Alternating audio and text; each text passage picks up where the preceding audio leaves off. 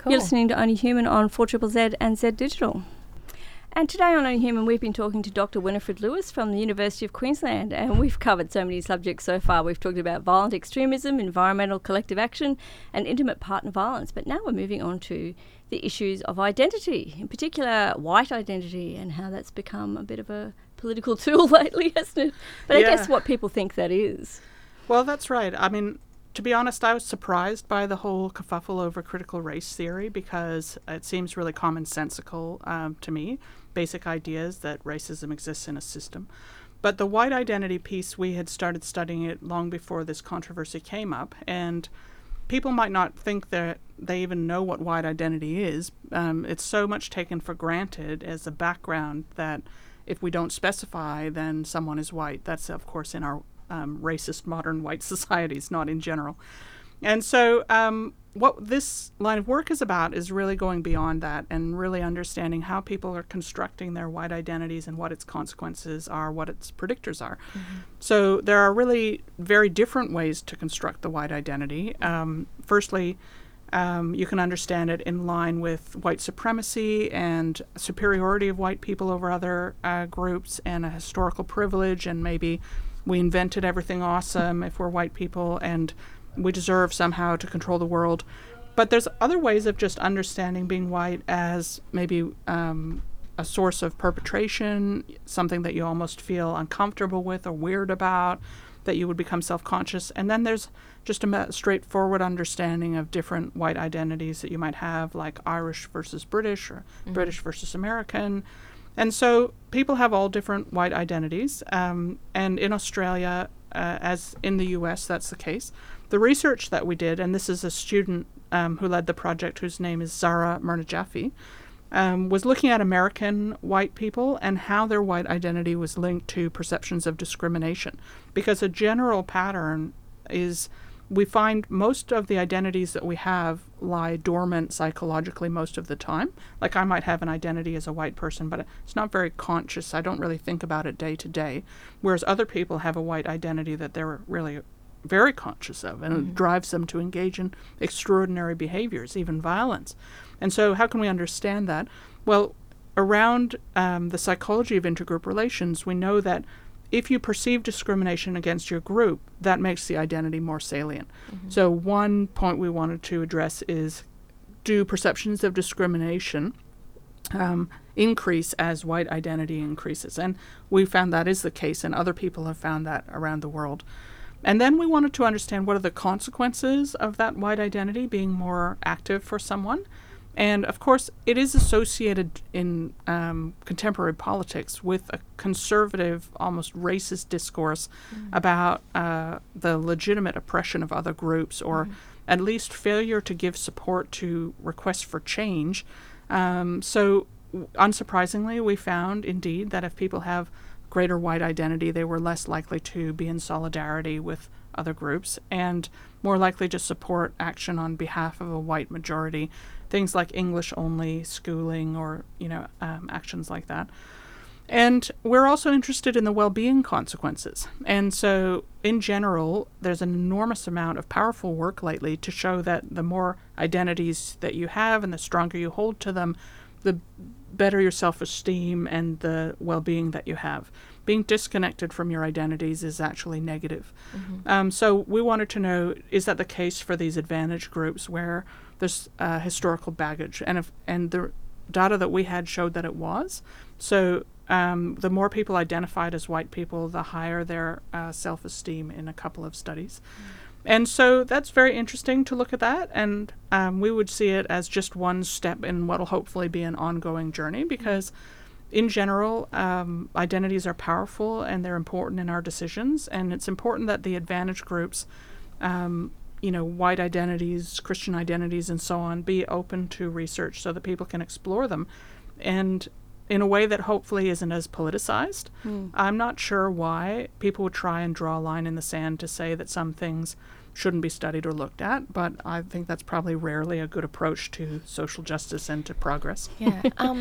So in the US last year, there were a lot of uprisings and riots in relation to the Black Lives Matter movement, which originated, I think, with Ferguson, but was kind of kicked off again.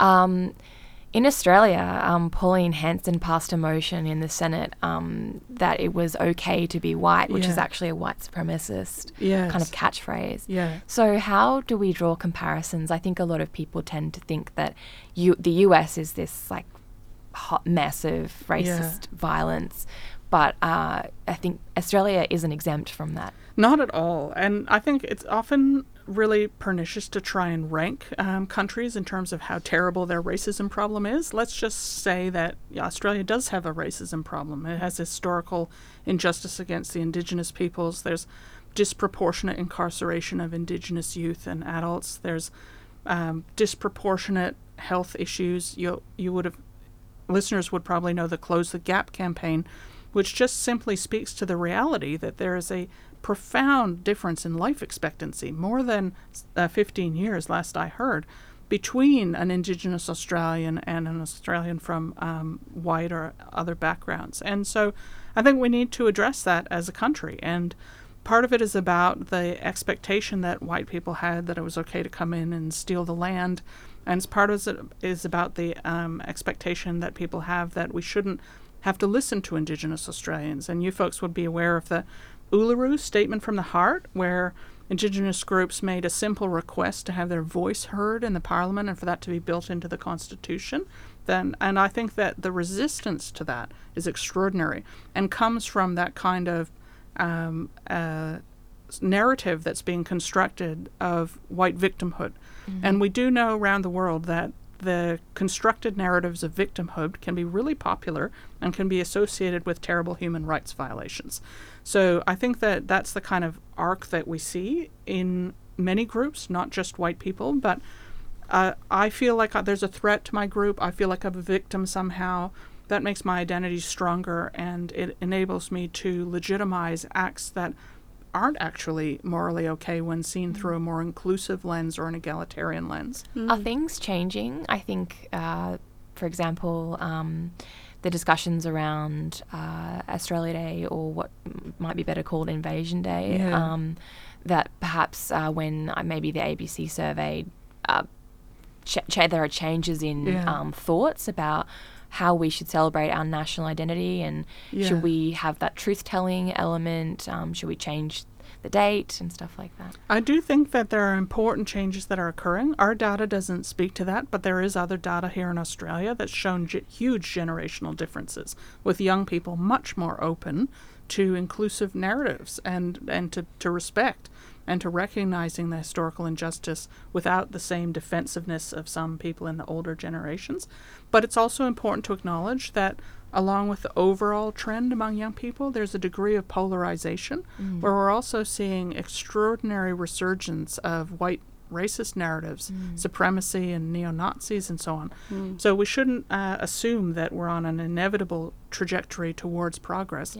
But I do think that at a basic level, there's a lot of people in Australia that have everyday contact with people from other groups, that are in schools with people from other groups, and that just wouldn't even dream of believing that their white identity is a license to discriminate or a legitimized reason why they should somehow control other people's lives. So I see that as heartening, and I see it as a result of years of advocacy and education, like we talked about in relation to the earlier topic. We could talk about this for a whole hour, but we've it's got time 10 to minutes. Segue so the way I thought that we could do this is, one of the things that interests me in that research you were saying is why people would choose their whiteness as a source of identity rather than something that they did themselves. Because whiteness isn't something you choose, is it? You're just born that way.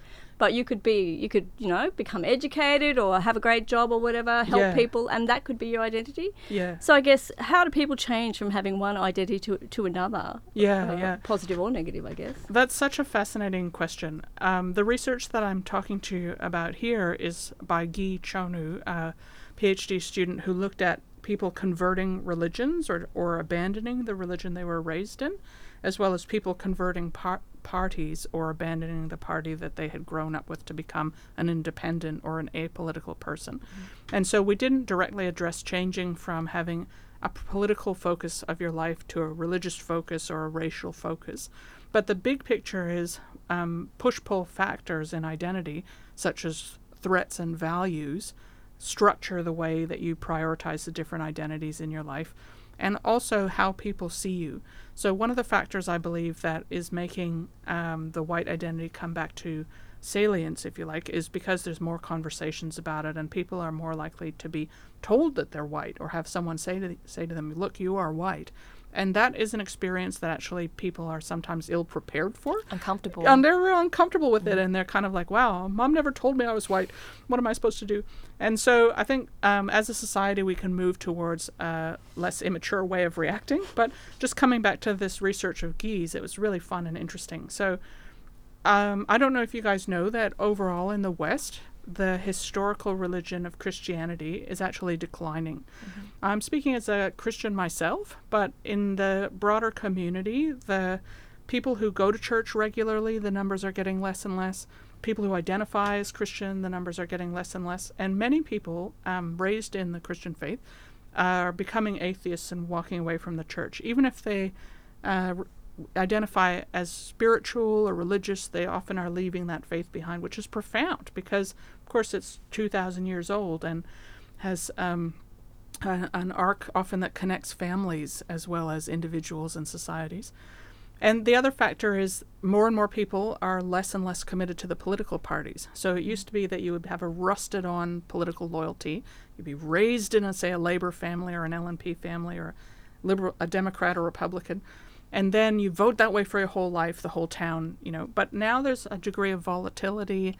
There's a degree of movement, which can sometimes be 10 to 25% of an electorate. And that is really changing our politics. Or in the case of WA, almost 100%. Really? Yeah. Well, look how they were wiped out completely after Christian Porter. The Liberals were pretty much wiped out in WA. Yeah.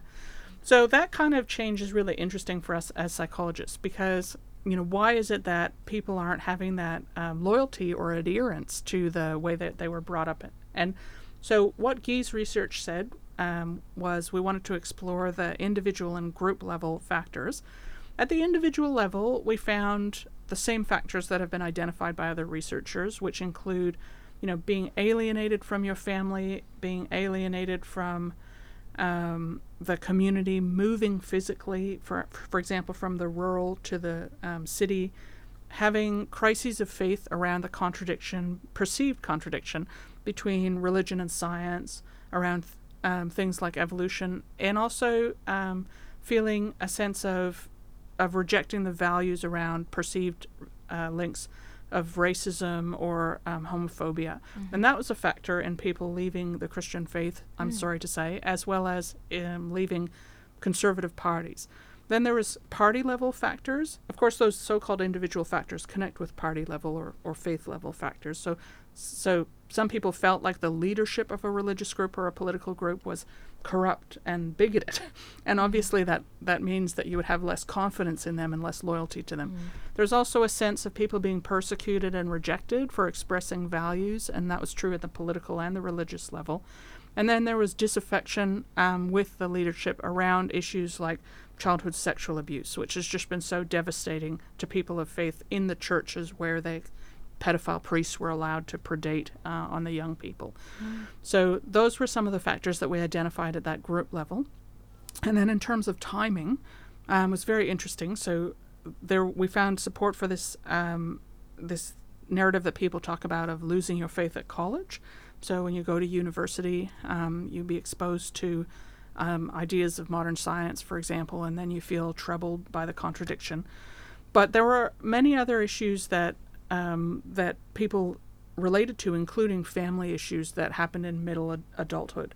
So when you raise your kids, often people would go back to their childhood values, or in some cases they might leave their political party around issues of health care or abortion or children's rights. So it's really interesting to see the kinds of issues like parenting powerfully shape the way that people were reacting to and linking to their political and religious groups. And then we also looked at the consequences for well-being. So obviously you would think that if you leave one religion and join another, or leave a party and join another, you'd kind of be value neutral. But we found that actually there's actually a strong negative driver of distrust and disappointment, as well as a strong positive driver of connection and attachment to the new group. And so it adds nuance to this story about how more identities are good for you.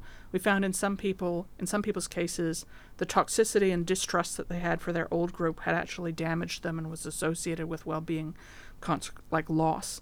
But then we found also that the new group that they were exposed to and getting out of those abusive situations or into a more valued case, the admiration and trust that they had in the leaders of the groups that they had joined or the religion they had joined, that was lifting them. So we found there was not an overall trajectory necessarily, but the people overall that stayed in their religion had higher well-being, but among the people that left, some went down and some went up, if that isn't too confusing. Because you would think that it would be about that well-being would improve if you got out of a situation that conflicted with your values, wouldn't you? Yeah, and that did happen for many people. But I think overlaid on top of that was the fact that they had gone through that disappointing experience. Yeah. And having that sense of real mistrust and anger over the betrayal around something like the pedophile priests, or also homophobia in the marriage equality, kind of context that was mentioned by a lot of young people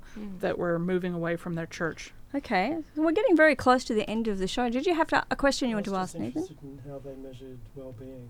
Yeah, we had short psychological scales, which include items like, I feel full of energy. I just asked you on a scale from 1 to 7, what would you say? But we looked at self-esteem, we looked at something called vitality, and we looked at people's sense of the meaning of life or purpose of life. So in general, in well-being, there's a pleasure aspect. I feel like everything's good, I feel fine. And then there's a meaning aspect. I feel like I'm really living with purpose and with a sense of meaning. Right. And so we were interested in both of those. So if people want to read some more about that identity change, changing religious research, that's also available, is it, on Social Change Lab? It is, and especially in the blog. So we are keen to spam you if you're interested. So before our hour is up, we want to talk about your forthcoming book, The Psychology of Effective Activism. Sounds exciting. So fun. It is exciting.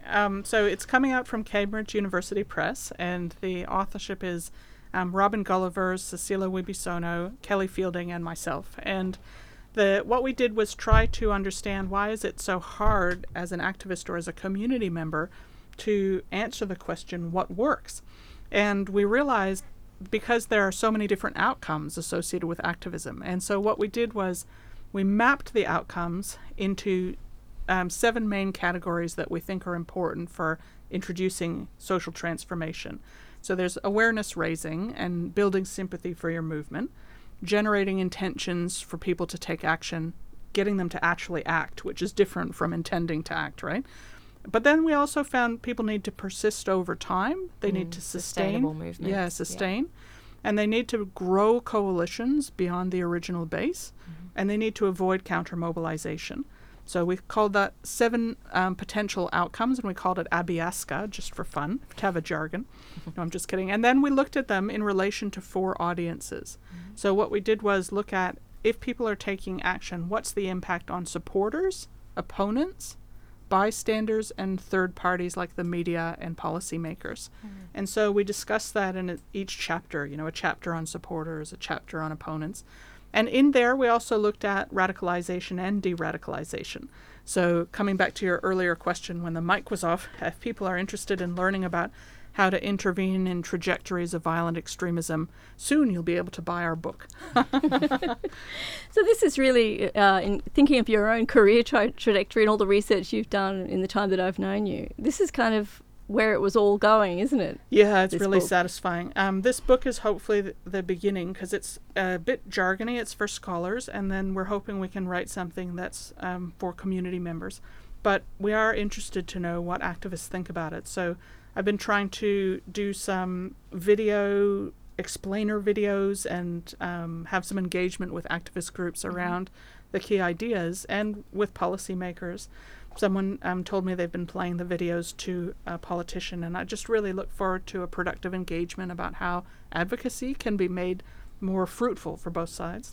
And so those videos are also available on socialchangelab.net, aren't they? Yes, and I've also started a YouTube channel, Psychology of Change, although I'm not sure if you can actually Google it yet. It's so fresh. You off are the listening press. to the But Only if you do Human want to watch some of those podcast. videos, where Only Human is a Winifred weekly explains program on difficult social concepts in justice, simple terms, disability so rights, it makes it a lot easier for us social who research struggle and with mental jargon. wellness. You can go to You can listen in Brisbane on socialchangelab.net 4ZZZ 102.1 to watch those FM and also to and chase up Zed any of that Digital research on that we DAB talked about Plus today. radios. Love community media? You can support 4ZZZ by subscribing or making a donation at 4ZZZFM.org.au.